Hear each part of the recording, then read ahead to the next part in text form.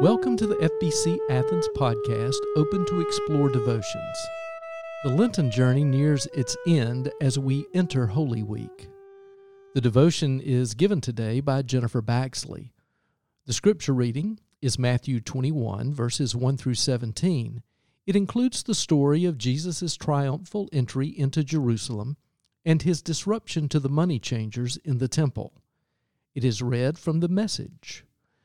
Reflect on your own pilgrimage to the cross as you listen to Addison Aycock playing Beneath the Cross of Jesus.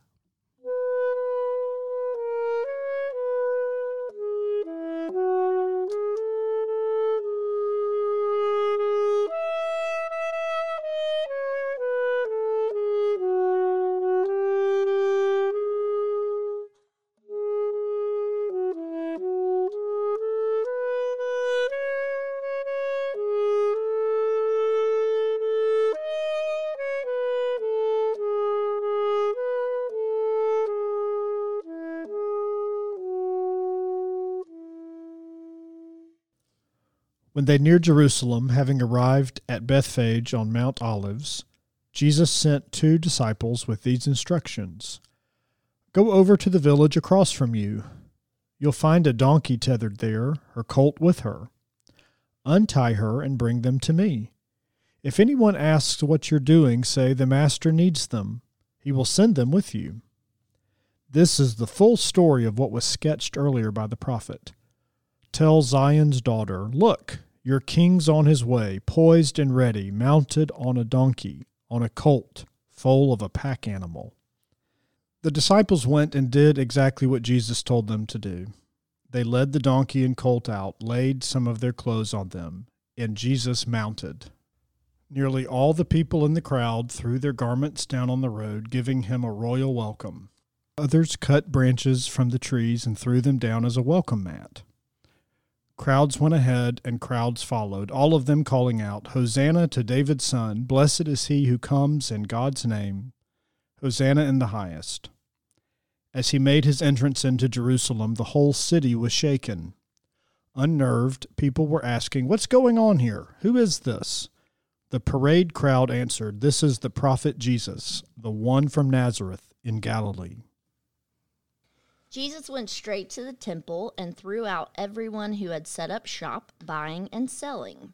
He kicked over the tables of loan sharks and the stalls of dove merchants. He quoted this text. My house was designated a house of prayer. You have made it a hangout for thieves. Now there was room for the blind and crippled to get in. They came to Jesus and he healed them. When the religious leaders saw the outrageous things he was doing and heard all the children running and shouting through the temple, Hosanna to David's son, they were up in arms and took him to task. Do you hear what these children are saying? Jesus said, yes, I hear them, and haven't you read in God's word, from the mouths of children and babies I'll furnish a place of praise? Fed up, Jesus spun around and left the city for Bethany, where he spent the night. If you've never been back there, I wish each of you could be a fly on the wall on a Palm Sunday as the robed and rambunctious children's choirs are lining up on the stairs of the narthex, receiving their palms ready to burst down the center aisle for the opening hymn, All Glory, Laud, and Honor. I always joke with my Sunday school class before leaving to gather the children that this is the day I try to keep children from poking each other's eyes out with palm branches. Bert Hill and Brad Lastinger have enjoyed a few laughs at our expense over the years as we try to organize the chaos, explaining how to wave branches, where to place them when we get to the front of the church, and a few explanations as to where they do not belong, as in on their heads like bunny ears or inside the robe of their neighbor. It is absolute nuts. And the 5 minutes we wait to walk in sometimes feels much closer to 5 hours. In the spirit of full disclosure, I must confess that there were a few times when my husband Paul was pastor that I was threatening him under my breath if he didn't move that call to worship and prayer along and just let us sing the blasted hymn already. But truth be told, I love it. I love Palm Sunday. It is one of my favorite Sundays of the church year because the joy and anticipation is infectious. We've spent weeks explaining to the children what the word Hosanna means and what a celebration it was when Jesus came into Jerusalem, and they finally get to live that out. It is pure joy. Apparently, I am not alone in my love for Palm Sunday. A few years ago, when Frank was interviewing church members about their best moments in our sanctuary building, Palm Sunday memories were mentioned over and over. There are just certain occasions that are only fully meaningful when bolstered by the joy of children. In this regard, we are being true to the spirit of the original triumphal entry of Jesus into Jerusalem when children were everywhere, screaming praises and spreading palm branches. But until I read the passage this year, a passage I have read in one gospel or another every year of my life, I never paid attention to how much the joy of the children enraged the chief priests and the scribes. Of course, Jesus started it all, with his turning over tables, daring to say that the temple was a place of prayer, not of money-making, and then going so far as to begin to perform healings. They were already incensed. They were threatened. They were done. And on top of all that, those wretched children would not stop screaming, Hosanna to the Son of David. Can you imagine how different Palm Sunday would feel if a leader of our church rushed back to where the children were on a Palm Sunday and told them to shush? That was what the priests and the scribes desired, because they knew if they could squelch the joy of the children, then perhaps the rest of the crowd wouldn't be too far behind. And maybe they were right. Though Palm Sunday is one of my favorite Sundays, I'm sure you will agree that it is also bittersweet. Because we know that within a few days of shouting Hosanna to the Son of David, the shouts would turn to crucify him.